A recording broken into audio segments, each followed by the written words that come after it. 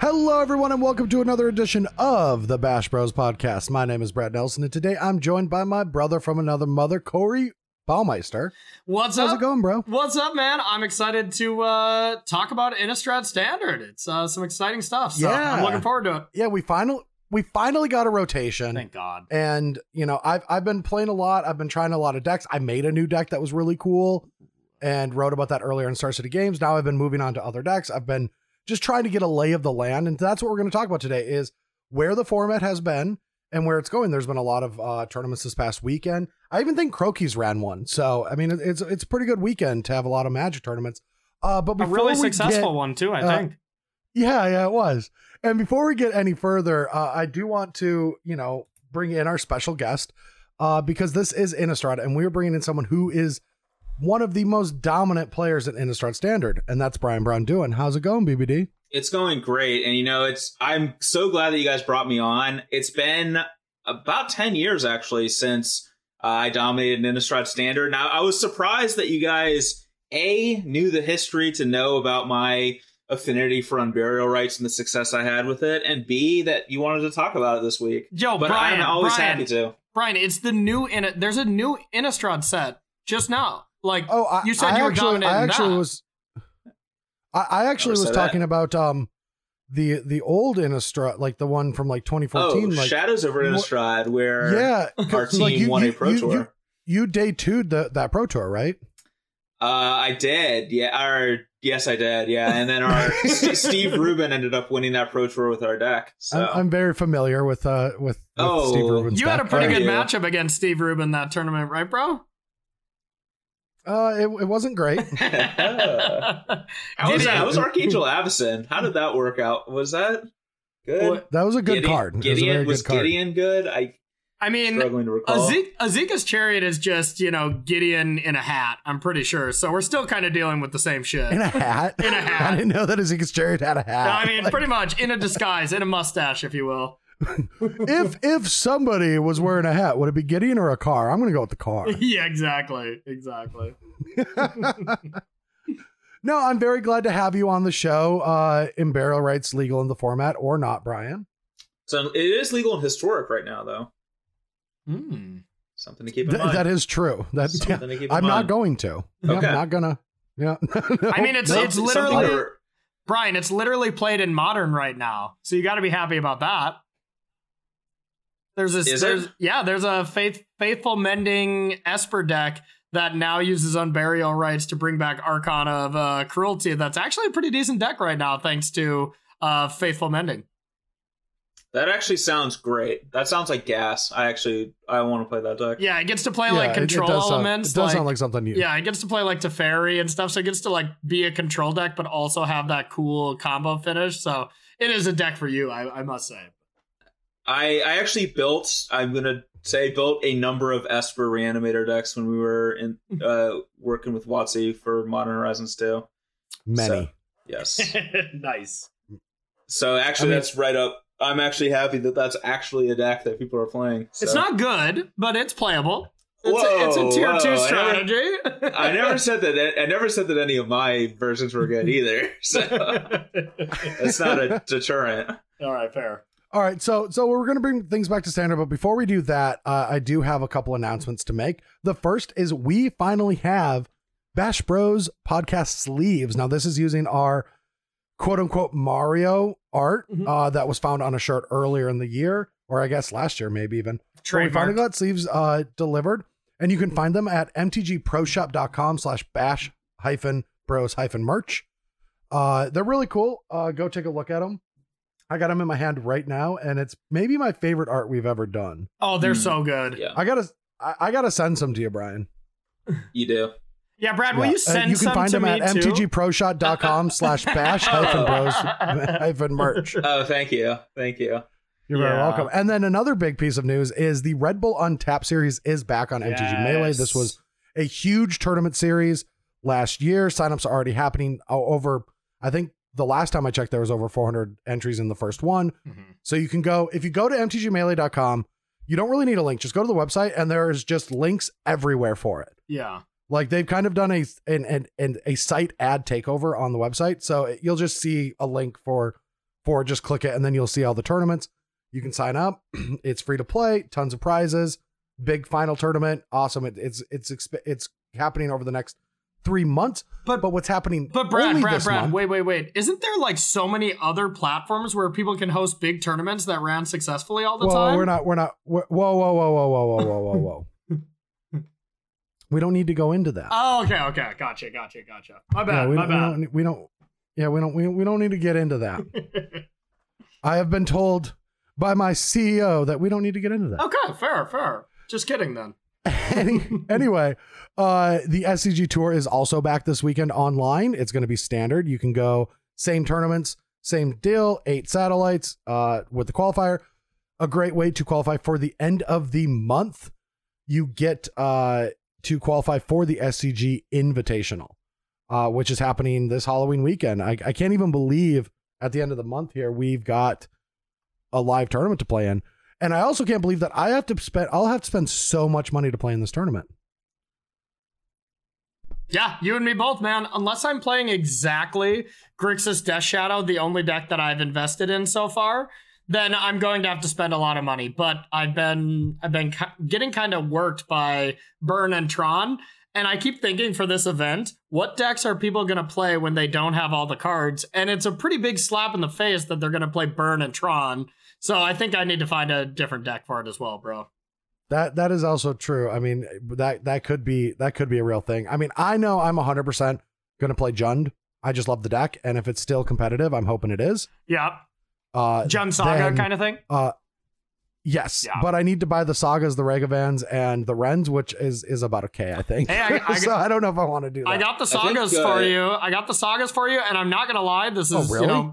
Where can I find those? Well, Brad, you can buy them at StarCityGames.com, believe it or not. That's right. Honestly, they're pretty cheap right now, but you know what? When it comes closer to the invitational time, these cards are going to skyrocket. So for whatever reason, they were super cheap, so I picked them up. And yeah, you can borrow them. I mean, I'm probably not going to play them, to be honest, but... But I need that in ready now, because that's the day old... That's the whole thing. It's like, they're cheap now, and I'm like, oh, but I'll borrow them from you, and then 3 weeks later, you're like, nah, I'm going to play. All right, you're right. You're right. Good point. I cannot borrow them to you no matter what. That makes it all easier.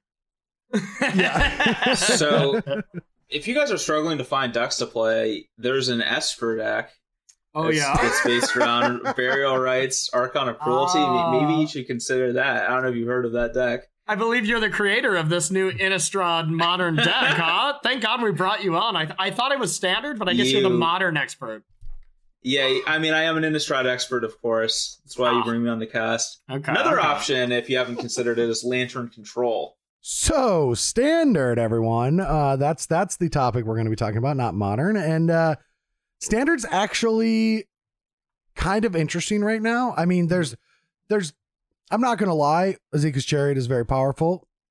Alrund's Epiphany, very powerful. Yeah. Goldspan Dragon, also very powerful. These are kind of ruling, the format, but as things are kind of evolving here, I'm starting to see some trends, and I think they're super interesting. So I'm going to do a quick lay of the land to catch up our Innistrad Pro, because I think, sorry, Brian, maybe wires got crossed, and you were preparing for 10-year-old Innistrad Standard talk. Yeah, I had put the 28th land into my block constructed Innistrad deck to beat people who are still only playing 27. And I thought that's where we were going with the topic for the day, but it wasn't. So I'm thrown off. I'm sorry. Do you want to actually know something? If you count all spell lands as lands, the 2 decks that I'm playing are playing 31 lands and 29 or 30 lands. Nice. Sounds about right. That's where the format's at. All right. Yeah. So early on, we all thought werewolves were going to be pretty powerful, and that really hasn't really came to fruition.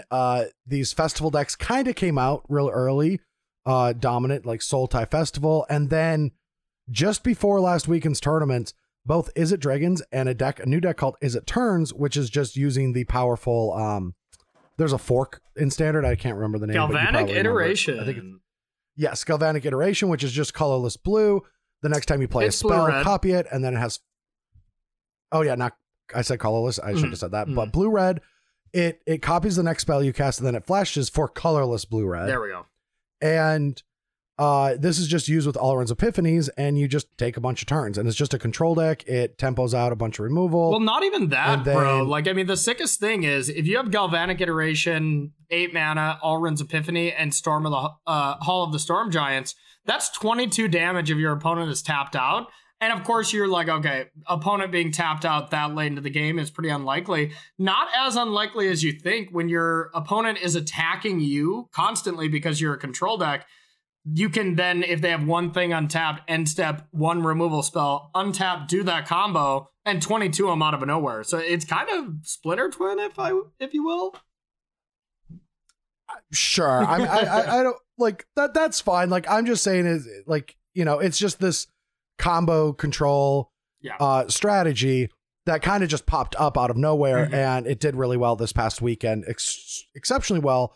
And that's where we're going to start talking, because I'm under the impression that Azika's Chariot is still one of the best cards in the format, but we found all these ways. Like, people were finding ways to go over the top of Azika Chariot decks, whether it be the mono black control, like Blood in the Snow strategies, or these festival decks, these Storm of the Festival decks that are playing the same cards, but they're just a little bit bigger. And they were just kind of sitting on top of all these Gruul aggro / Gruul werewolf decks, even though the mono white aggressive decks, things like that. And so this deck is super exploiting all of those strategies. And I honestly think it competes pretty well with the Azika's Chariot decks as well. Same. And so I guess the thing that I'm trying to say is this deck is the most powerful thing happening right now. I do think that you can exploit it, but when I was playing it on stream the other day, after like 4 matches, I was like, okay, so every deck has to be a blue deck, or just mono green might have a chance because it's like super efficient at what it does. Yep. But like every deck has to be a blue deck now, because just competing against this strategy without interaction to stop their spells, like, it's extremely powerful to just bounce a few things, counter a few things, and then all of a sudden you just start taking a couple turns. And I'm not even going to lie, Battle of Frost and Fire it's incredible. With Divide by Zero also won me so many games. Yeah.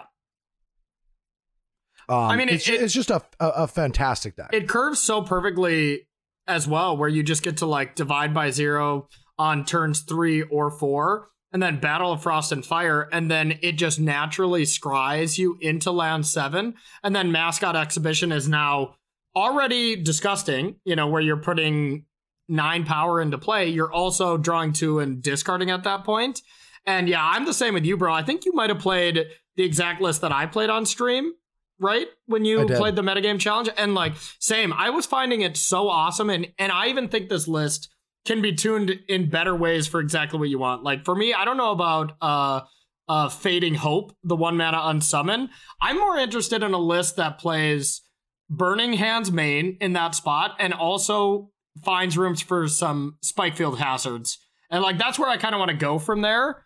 And I'm with you, man. I think this deck just feels incredible. You get to play Alrund. You get to play Expressive Iteration, which is still one of the best cards in Standard, even though it's an uncommon and stuff. And yeah, this is the deck that I want to be playing. I love it so much. I do think it's cool also that this deck found room to get some pamphlets for like a local concert into its mana base as well. Yes, you're referring to the Hall of the Storm Giants alternate art, right? Yeah. Just looking at this list, it's like, okay, that's there, I guess. Yeah. Well, Brian. Yeah, this is a list. I pulled the visual off of MTG Melee, which uses Scryfall, and I can go in and change all these arts, but it's a 1-to-1, and it would take so long, and I'm fine with just leaving that there. But the alternate art that comes out of Magic these days is just, I don't know. I don't like it. Oh, I was going to say that I do like it, but it's just so disorienting. There's like 7 different versions of cards now. Yeah. Like, each card that comes out, there's 7 versions of them. It's too much. Yeah. It's too much in terms of quantity and differences.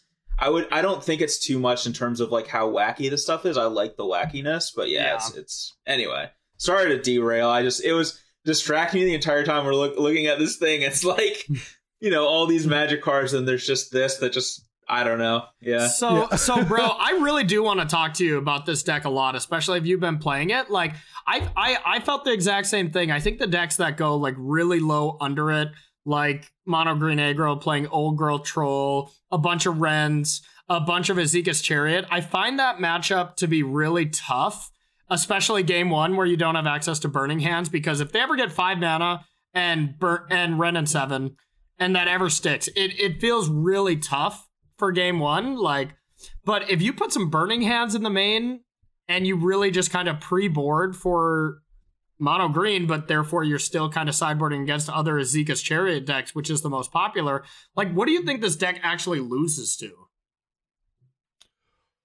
Well, like what's the bad matchup, you know? So, I don't exactly know what the bad matchups are yet. I do think that this deck gets weaker when people start targeting it, and there are ways to target it. And I found some matchups that were kind of close. And so one of the things, like you said, Spikefield Hazard, my list already has 4 that I've been playing with. Oh, really? 4? I'll be writing an article about this deck for Star City Games on Friday. I still have a few days to keep practicing to get my deck as tuned as I can. Yep. But yeah, my article coming out on Friday is a deep dive on this deck, a primer. And the reason I want that is because after sideboard in these mirrors, the Malevolent Hermits is a problem because you don't want to keep too much removal in, but you still need to interact with them. So it being a land that exiles it so they don't even get the backside of it is huge to me. Oh, Jesus. And it might even push the card out of play. Yeah. Yes. That's nice. And so that's that. And it also hits the Suspicious Stowaways as well, if people are playing that card as well, because that can be really annoying. And Skyclaves. And then the Skyclaves from the mono black deck actually were a problem for me when I was testing as well. You know, I still Skyclave? Skyclave. Oh yeah, the 3 ones. Yeah. I mean they're a problem, and they get brought in against these Izzet decks from either mono black or black green snow. It's a pretty popular plan against these because, well, you know, if you're only playing Jwari Disruption, which I still think is an amazing card, and I do not want to cut one of those 4 copies, so I kind of want to play, I want to play Spikefield Hazard and Jwari. Would you agree on that, bro? I haven't been that impressed with that card. Really? Like, it lines up sometimes. Yeah, it's been fine. Like, it has to line up, right? Yeah. I just felt like it was good enough to also be a land to keep in, but yeah, I mean, well, it's good if people are just trying to slam and tap out against you. But the thing is some people have ramp, and sometimes the ramp doesn't play out the way that you want it to, and they have an extra mana. Like I can play a 2-drop Accelerant and then just play a 3-drop and attack, and then you held up Disruption. And this is a deck that already has like cards to, you've got the Epiphanies that you want to foretell, and you've also got Iterations. So you don't always want to hold up a 2-mana counterspell. And so sometimes you'll hold it up with a Divide by 0, and you use the Divide by 0 because that you couldn't disrupt the thing. And then you just play it as I play that.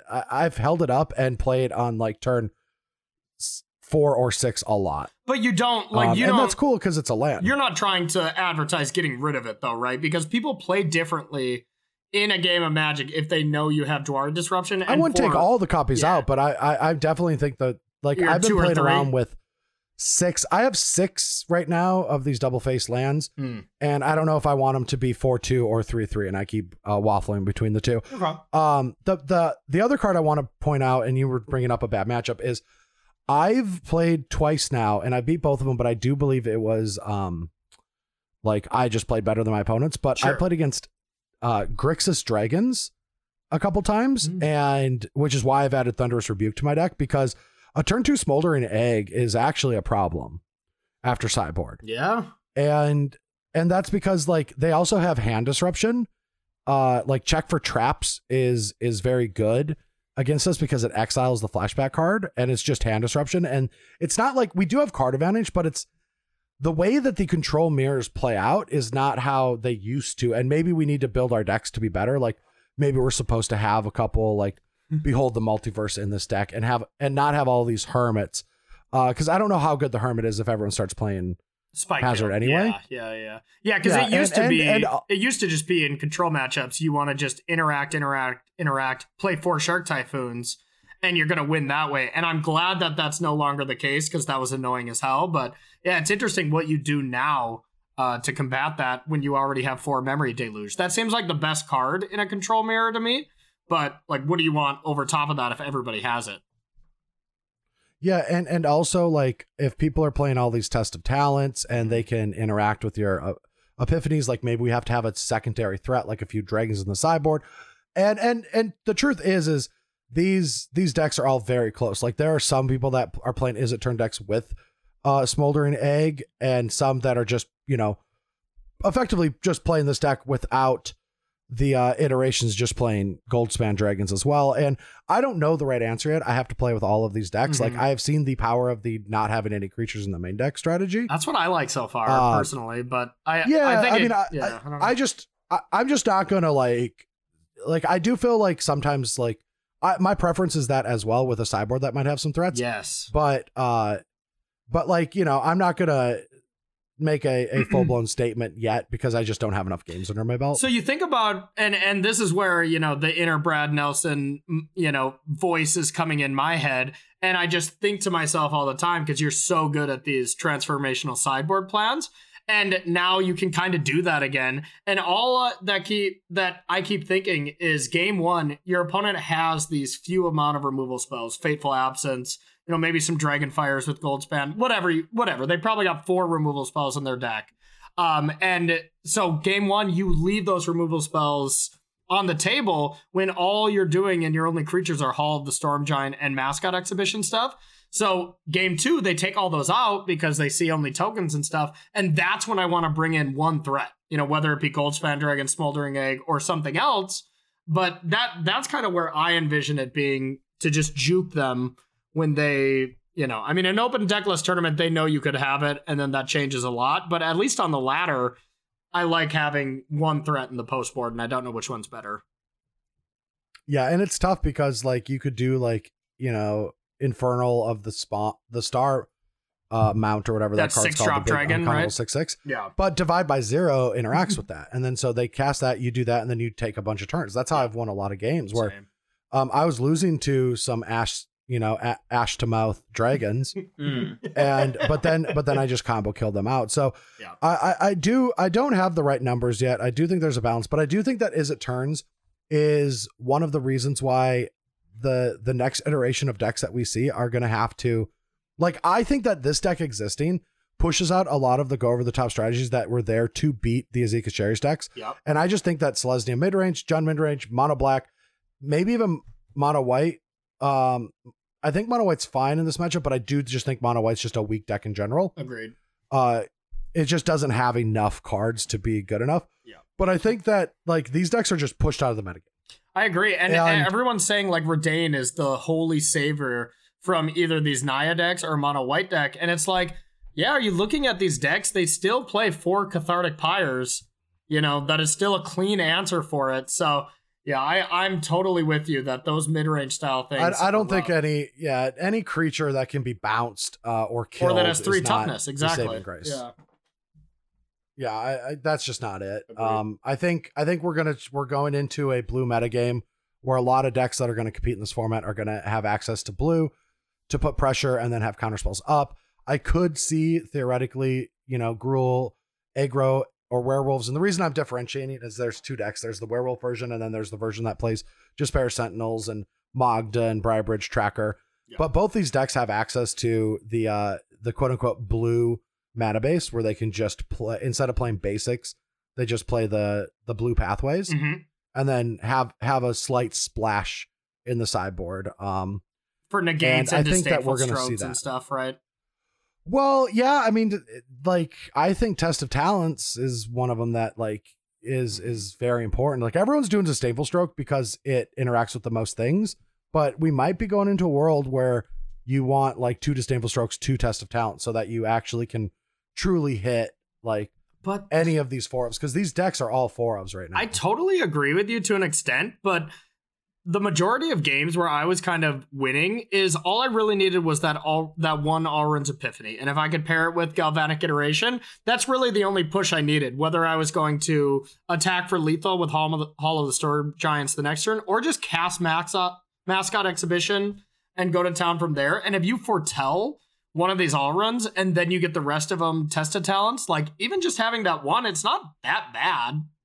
You know, like, well, if you have the luxury to cast the one from your hand at 9 mana and not the one from exile and still get an extra turn, then you're probably winning that game. No, Like, I picture it that's being a game the 7. that a counter's going to lose. I don't picture it the 9 mana. I picture foretelling early, and then on turn 7 casting 1 Alrunds, and if it gets Test of Talons, be like, okay, sure, turn 8, then Galvanic Iteration and the one you had foretold. Well, my hope is if you spent 7 mana and I'm the aggressive deck and I countered your thing, that you die lose the next game. turn. That's a good point. Yeah. That's a really good point. Yeah. You're Okay. probably losing if your control opponent got to spend 7 mana. You dealt with it, and then the next turn they got to spend 8 mana, and you couldn't deal with it. Like, but there's some you're probably games, not in a good spot there if they had that luxury to do that. There's some games that play out that, like, turn 5, I Battle of Frost and Fired, and you didn't have a great follow up, and you just hold up Test of Talons. I've played against decks. That's fair. You know. It might just be Disdainful Stroke just because of battle. That's a good argument. Yeah. But I agree with you, bro. I think this deck is awesome. And I think especially like week 1, the big winners were these mopey mid-range Azeka's Chariot decks, right? That was the unbeatable deck. Now, week 2, especially coming into the SCGs, this is the deck I would have on my radar to beat them or join them, because I think a lot of people are going to pick this up, and you got to have a clear plan to beat it, because it's a very good deck, whether you have eggs, Goldspan Dragon, or no creatures at all. Oh, for sure. All right, so moving on, we've got the other big surprise, honestly, was Mono Green Aggro. This deck kind of just showed up, was one of the more powerful decks, popular decks this past weekend in all the tournaments on MTG Melee, and also had a decent win percentage. Now, there's a ton of different variants of this deck because nothing's set in stone yet, but shocking to me, honestly, that the Mono Green deck, because I thought all the other decks were going to go over the top of it, but it's not that easy to actually do that. And it's so lean that it has really good threats to attack these blue-red decks before they really get anything going. Totally agree. Yeah, for me, it was, I commentated the clearly frame advantage event, and the 2 most winning decks as far as percentages was Izzet strategies, all different varieties, Goldspan, Smoldering Egg, or just no creatures whatsoever, and then Mono Green, where those were the most winning decks, and it kind of makes sense to me. And honestly, the card, you think it's just like an Azeka's Chariot deck, and that's why it's winning, but as far as attacking the Izzet deck specifically, Old Growth Troll, when you play it on turn 4, basically can't be dealt with. You know, it's 4 toughness, it can't get Jwari Disruption, it can't get Disdainful Stroked, and it really kind of fills a hole, and so do all of those 3 drops, essentially. I mean, they can get Cathartic Pyred and stuff like that if it's like a Mammoth or whatever, but not playing into like Disdainful Stroke consistently makes the deck really tough to deal with from the Izzet side. Yeah, and yeah, the Snakeskin Veils I think are the biggest. That's true. Thing. Yeah, I think that's the biggest thing, and the push forward for Mono Green, just being a single color deck, doesn't have to worry about bad mana, and like sure, Burning Hands and things like that, and other green decks can try to dominate it, but just being so lean and having the Snow Blizzard Brawls, it's holding its own. I'm seeing it hold its own against decks where I thought it would succumb to Burning Hands, but Snakeskin Veil plus Azeka's Chariot, we've talked about vehicles a ton on here. You play the Chariot, they hold up Burning Hands, you got the Snakeskin Veil, they wasted all their mana, and the game's over. Yeah, and honestly, it's the first iteration of a rock, paper, scissors metagame that we have. Like, these mono green decks beat Izzet. Izzet beats the Mopey Azeka's Chariot mid-range decks. Mopey mid-range Azeka's Chariot decks beat mono green. That's kind of the first rock, paper, scissors that I noticed so far. I gotta issue a slight correction. I think Gnarled Professor is actually the biggest thing. Well, it's literally the biggest thing if there's no landfall happening, but also I personally wouldn't play Gnarled Professor. I wouldn't either. No. Yeah, I play Ren and 7 in those lists. kind of slots anyways, like go a little bit bigger. It's just a better card. Yeah, the card is so absurd. Yeah. Ren and 7 is actually, I mean, that's what I want to do for the NV. I just want to play Ren and 6 and 7 decks. Especially if you're playing Azeka's Chariot, Ren and 7 seems a lot better than Gnarled Professor. Not having access to Ren and 7 when you're playing Chariot already is a mistake. It just is. Yeah. The games you just win some games. Like the 2/2s off of Azeka's Chariot sometimes won't win you the game. But if your opponent's already behind because you played an early Chariot and you just followed up with Ren and 7 and make 2 Tree Folk, the game's over. Yeah. Yeah, especially if you have a Sentinel to accelerate it out or whatever, for Hedron or something. It seems like that's a kind of a force them to have it or else they're screwed line. So, bro, what do you think about, like, I think Jerry, our own SCG writer as well, played a deck with Azeka's Chariot, a lower curve, basically no 5-drops, all 4 or lower, without Ren and playing Azeka's Chariot. Now, I think that deck is pretty decent, and it's been... The Naya deck? I think he built just a Gruul deck, right? Just Gruul Werewolves, or wait, maybe it was Naya, but regardless, there was not Ren and 7 in it, whichever one he built. But that's become pretty popular because he wrote about it. Like, what do you think about that? Is it wrong? I haven't played against it. If you're talking about the Naya deck from his article last week, I built it and did a challenge with it immediately, and it's just not the game that's being played right now. Like, Showdown of the Skalds is a very powerful card, but not in this permanent based world. Like, you can't play a Showdown in these Azeka's Chariots Ren and 7 world. And so I just found that deck to not be strong enough. And I was sad because I love Naya. I just love these Naya strategies. I know. I tried a Naya werewolf deck as well with Showdown, and like just not quite there. Just didn't feel good enough to me. I totally agree. Yeah, and I'm also haven't been impressed with the Jaspera Sentinel Magda strategies in general, just because those decks, the reason they were so successful last standard, and I thought this was going to happen, but I still just ignored it because I liked playing with them, was that you had those draws. So when you had those 2 cards in your open hand, you'd play them. But if you didn't, you also had the adventure package to lean on. So you had these 2 different early game situations to rely on. Well, now these decks are just built around only having Jaspera Sentinels and Magda. And if you don't have those, then you're like, your first play is like a Ranger class. And then you might play another 3. It's not as robust. But then if you do that, then you still draw into Magdas and Jaspera Sentinels that are just blanks. And they're not fetching Embercleave anymore with Magda, at least. And the fact that you need those 2 creatures to make it good, essentially, both of them are okay on their own. But I mean, especially Magda's okay on its own. Jaspera Sentinel is pretty bad on its own. And especially if all these Izzet decks are switching to a ton of removal, it's easy to take advantage of that. They start on Jaspera Sentinel. If I'm on the play as an Izzet there, I don't need to Catharic Pyre that. But then if they follow it up with Magda, then I'll kill it, But otherwise, I get to wait now as an Izzet Turns player. And I'm not afraid of that combo anymore. Like, it seemed like how explosive and how good it was going to be moving into New Standard before we actually played with it. So, yeah, I'm not afraid of it at all either. I mean, imagine having the capability to generate a 1/1 on the early turns and a 5/5 later in the game. Would that not be crazy? That would be pretty messed up.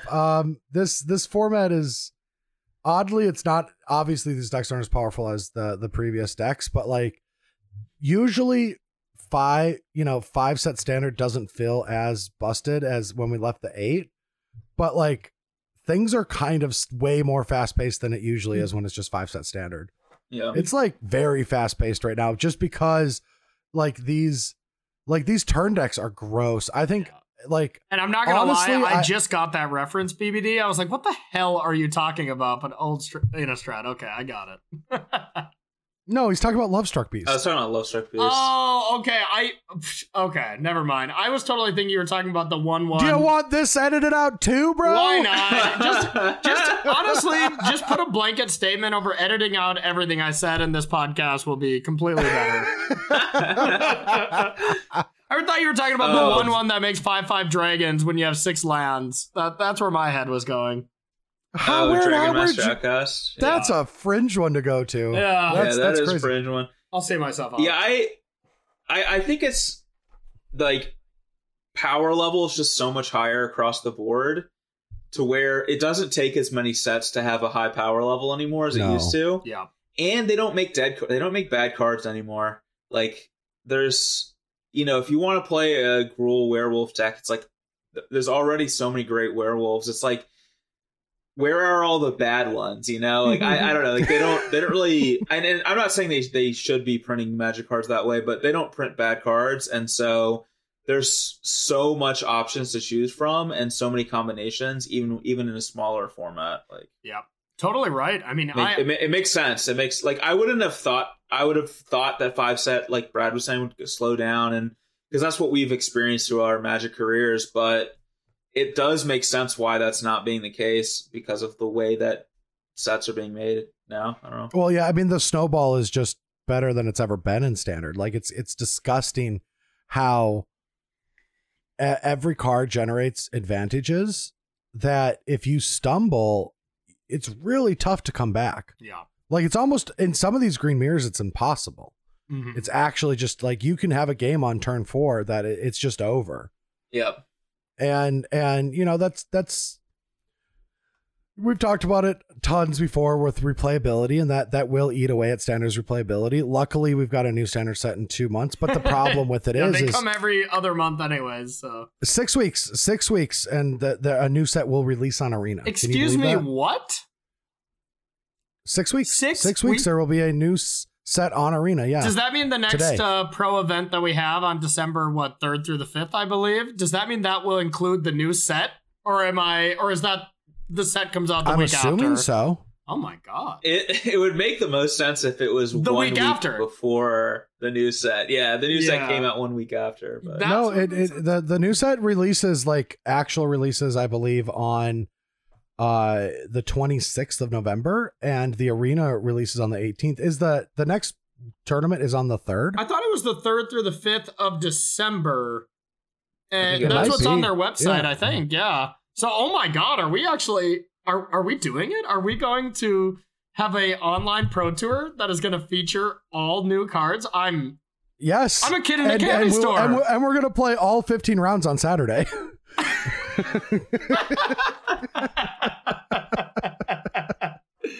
Oh wow. Yeah, that hits home. Yeah. Wow. But yeah, so coming back to it, like I just have not been impressed by Werewolves or Gruul, even though they did actually have decent win percentages in some of these tournaments. They were beating Izzet decks pretty decently, these Gruul ones. I think Paulo wrote about it, Brad. About Gruul aggro? Have you haven't seen that? Yeah.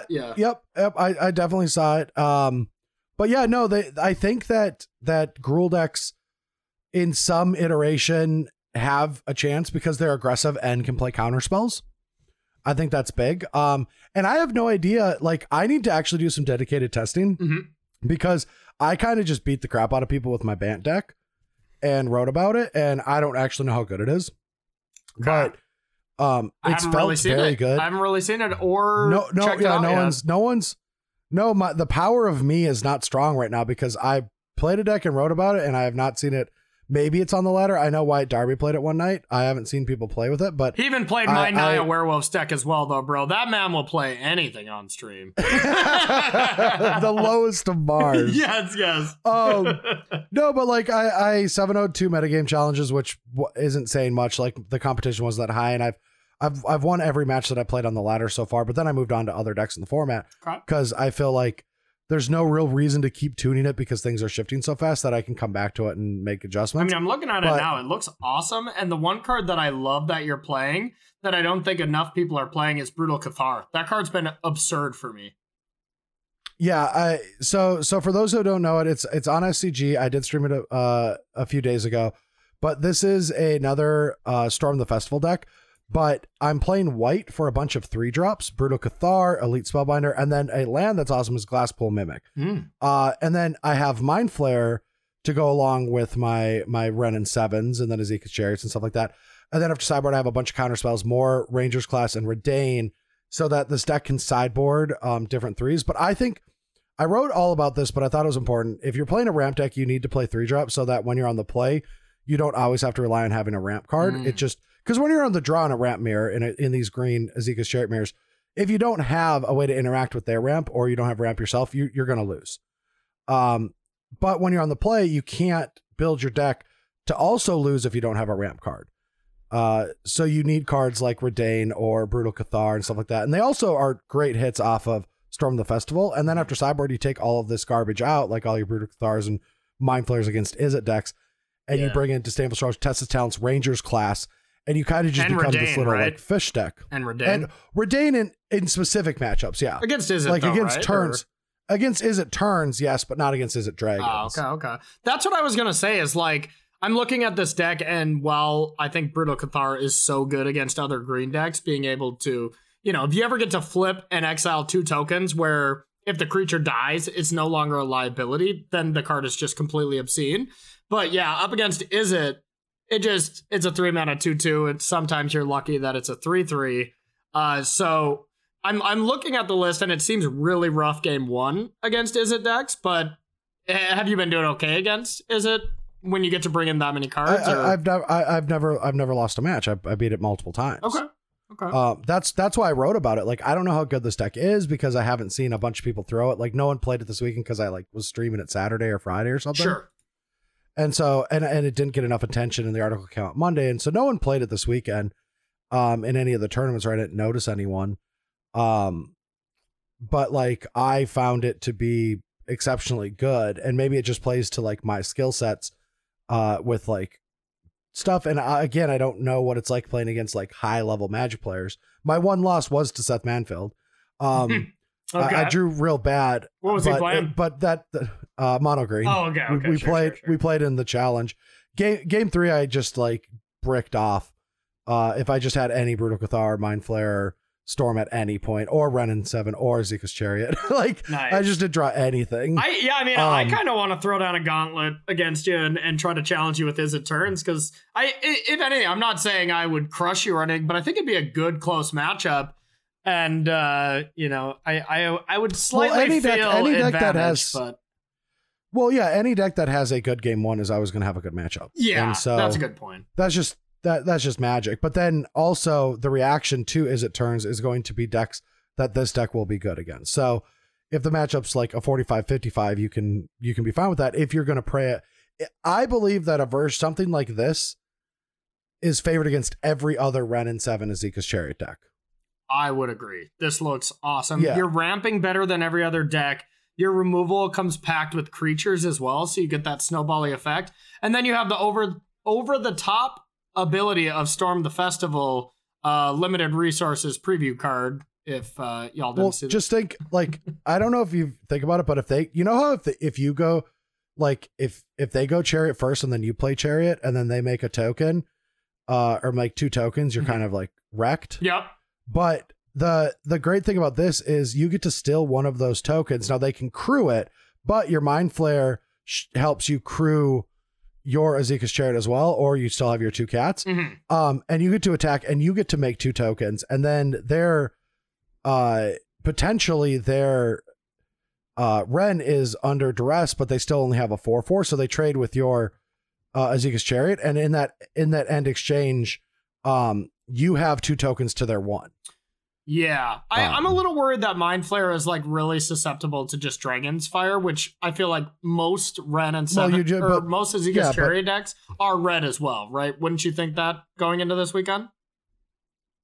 Most Azeka's Chariots aren't red. I mean, most decks aren't playing Dragon's Fire main. Really? Okay. Well, it is susceptible to removal. That's one of the weaknesses, but most, but like, it's the turns, right? Like you're just going for these big tempo turns. Like, you're just trying to build to a critical mass. So these creatures, like, normally creature removal like this is bad, but if you're trying to be a critical mass deck that's trying to do Renin 7 and Storm the Festival type shenanigans, taking these turns to do things and then they have to take their turns to do things, it's not that bad. They play out much better than you think they will. I was gonna say, and then if I'm just kind of playing out how I think this deck will play out, and I'm wondering, like, if you wanted Alrund's Epiphany as your top end instead, but then I just kind of thought, I played a ton of these decks with Alrund's there. It's bad.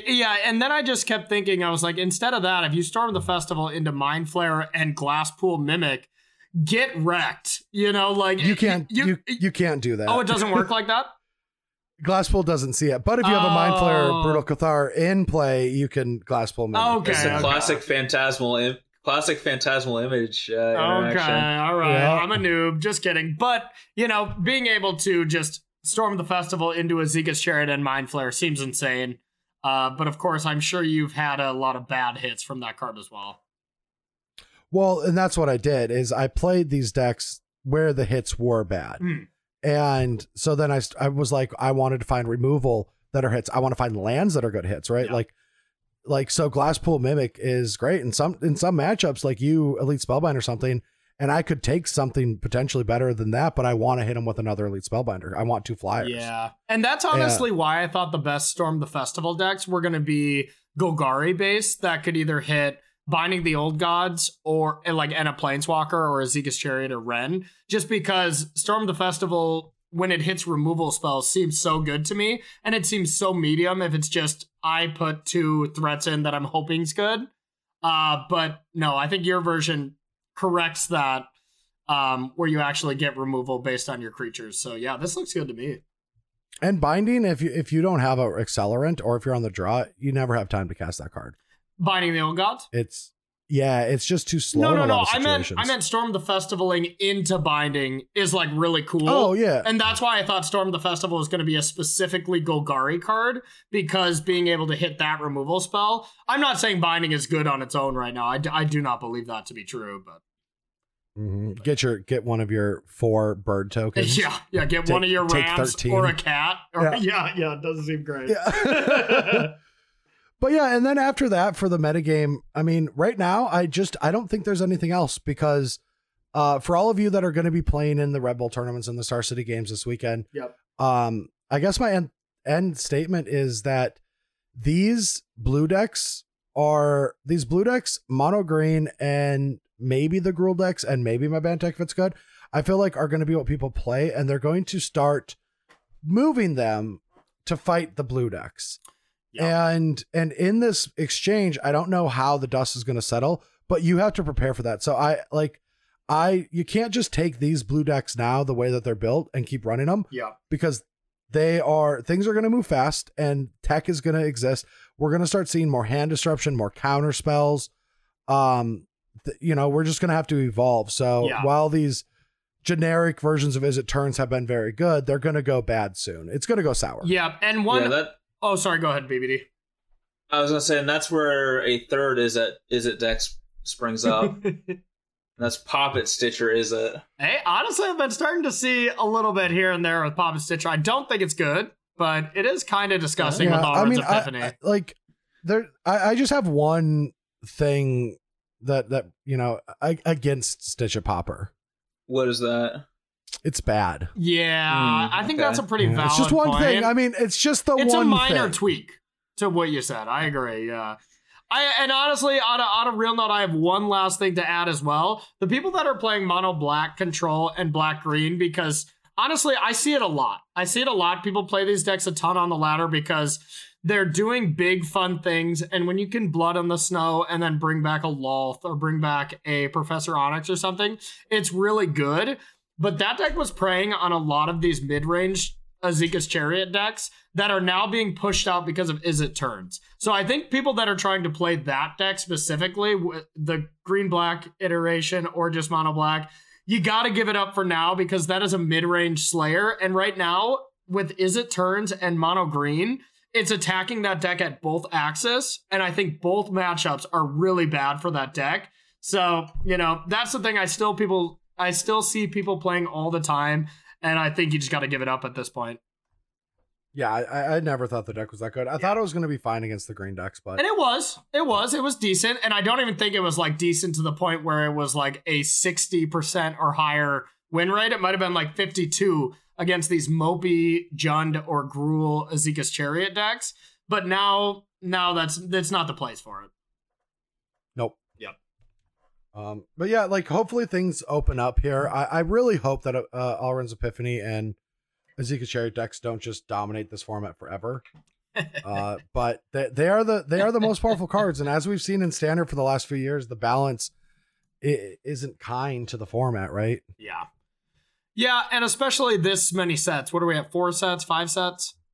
5 Is sets, it 5? yeah. Okay, yeah. And I mean, these are the 2 best cards. Alrund's Epiphany is Azeka's Chariot. They're going to be shaping Standard for a long time. It's just week by week, you have to adjust to what is popular and recognize the trends, especially when it comes to SCG events. You got to be one step ahead.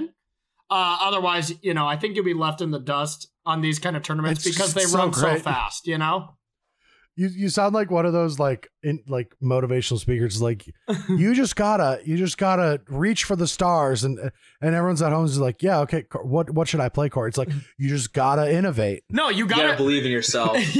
No, here's what I'm saying: you gotta innovate to find which version of each of those cards you want to play that's taking advantage of the most popular version. It's not as motivational speaker as it seems, for sure. Because I think it's correct to play one of those two cards, but it's just which version do you want to play to beat which specific deck, which is sad now. I don't think there's a shot in hell actually that I don't register one of those two cards for the foreseeable future. For the Invitational, Brad, like what would you put the odds that me and you play a total of 6 together, 6 copies or more of either All Runs or Azeka's Chariot? Like I would think 98%. Oh no, I would say 50. I'm going to trick you into playing some garbagey metagame deck. That's going to happen. You've done that before, and I'll take the bait happily. So give me a good sideboard guide, and I'm in, baby. Let's go. Yeah. All right. Well, and that'll do it. Now we're going to be talking about our cast and crew, the individuals that support us at a high tier. We thank you for keeping us afloat and paying our editor. We truly appreciate each and one of you. If you want to become part of our cast and crew, you can go to patreon.com/BashBrospodcast, select that tier for cast and crew, and then message us for what job you want to do around here. Absolutely. So starting it off is Tassilo, and Tassilo is all about middle management. Doesn't quite want all the responsibility of a CEO, but also wants to make a lot of money and not be a lightning rod of hate like a CEO would be at a normal company. So Tassilo really getting paid a lot for doing some nice work, and Tassilo does that. So appreciate you, buddy. Oh, yeah. That was a description of middle management. It really was, right? Because isn't middle management just kind of the bloatedness of a company? Pretty much, yeah. Yeah. Pretty much. Yeah. It's oftentimes positions that don't need to exist but do, just to regulate other people and make their lives worse. And then those people have to make sure that their jobs are necessary, so they add bullshit. Yeah. That didn't need to be said. Yeah. Yeah. Sounds about right. Unnecessary meetings. It's the middle manager way. It's exactly like when we got PR, like the PR people. Yeah. I remember somebody for MPL when Wizards thought that was going to be like the next big thing.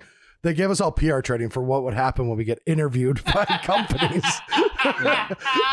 and somebody in the MPL was just like, hey, that's lived in corporate life a little bit and says, hate this because these are the type of people that need to make sure that their jobs are important enough. And so when we did the classes, they all corrected us on things that didn't need to be corrected, but they had to justify being there. I would have loved to have been in that meeting. That sounds hilarious. It was fun because the players made it fun. Yeah. Next up, we got Adam, who is BBD's personal hype man. This job entails going into Brian's personal space and screaming at a level that Brian doesn't appreciate, but at least Brian's neighbors know that he got another level in Path to Exile or won his lobby in Storybook Brawl. I love that job. That's a good one. That the Lions lost another game. Not only did they lose, they lost to an NFL record. Whoa, save it for the 66. Okay, fine. Yeah. All right, we got Brandon. That is the official BBP spokesperson scapegoat. So when we need to tell people about how the 66-yard field goal broke an NFL record and there was a penalty that should have been called and didn't get called. That's what Brandon will do. He'll publicly state that. So it's a great role for him. Fair. All right, next up we got Steve, and that is the Bash Bros podcast Task Rabbit. So if there's a job where you need stuff being put together, that's what Steve does. Steve, we might need some new jobs because we got all our stuff now. We're all moved in and we all have our stuff put together. Brad, you got your desk together now?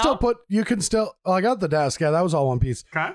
You can put together all the mirrors that were broke and all the legs that were broken. That would be cool if you could put those back together. So it seems like you need to be a fix rabbit at this time, Steve. But regardless, buddy, we love you nonetheless. And thanks for being a part of the crew. Next up, we got DJ, who has changed jobs, got a promotion to be BBP's official lobbyist. Now, That is right. We are taking the big bucks that you are all providing us, and we are sending them with DJ to change the laws. I'm not gonna lie, guys. I don't know what a lobbyist means. Is that bad? They are either pro. Well, Corey, it's very easy. They are either pro or anti lobbies. Oh, you know what? I do not like lobbies at hotels either. So I guess I'm technically a lobbyist. Yeah. Okay. Thanks for clearing it up, bro. All right. So a lobbyist is somebody in a company that goes to politicians or just in general, other companies, whatever, and lobbies for certain things. So, for example, they pay politicians money under the table so that those politicians will pass laws that hurt the American people but benefit their company. So they just rich people that bribe people. Is that what I'm gathering? Yes, that is exactly what it is. Yeah, it's just like you ask yourself and you're just like, why isn't there more oil regulations? And it's because of DJ. Oh, okay. I assume DJ will be looking for a new job starting next week after this podcast. DJ gave me the option of 2. He's like, I'm suited for either of these jobs. And I was like, I think we need a lobbyist. I think we want the laws to change. Yeah. Like white guys doing podcasts should be praised more. I mean, to be fair, though, our voices are important and they matter. To be fair, DJ just started his new job as a lobbyist the day we started the Aspros podcast. I don't want to point connections, but, here we are. True. There was legal red tape that got cut. Yeah. So that's how we are actually able to get that off the ground. So great job. Yeah. I would say that not all lobbying is bad. There is good lobbying too, but in our country, lobbying is generally associated. I should actually research more about good lobbying because like organizations will lobby for laws to be changed in the good, to benefit people. Yeah. Yes. And honestly, but I'm so warped as a human being that when I hear lobbyist, I just assume it's just a company figuring another way to fuck us over. Kind of like how Exxon did independent research and discovered that climate change was real, and then basically lobbied to say, I want to just still make oil and shit. Or I want to still pump oil. They basically did a research to discover that, burning fossil fuels does contribute negatively to climate change back in the 1980s. Yeah. And then it did a whole thing to make sure that the propaganda was the other way, so that people thought that climate change wasn't real, and that they did a whole thing about that. So that was basically entirely Exxon that pushed a lot of that. Yep. So let me get this straight. Let me see if I got this correct. The whole reefer madness kind of thing was a lobbyist campaign to get hemp illegal because they realized hemp was going to put the lumber company would have lobbied to make weed illegal. Because not reefer madness. Reefer madness, I know, but that's the extreme of it. But they would lobby to make hemp illegal because hemp could have put lumber out of business, right?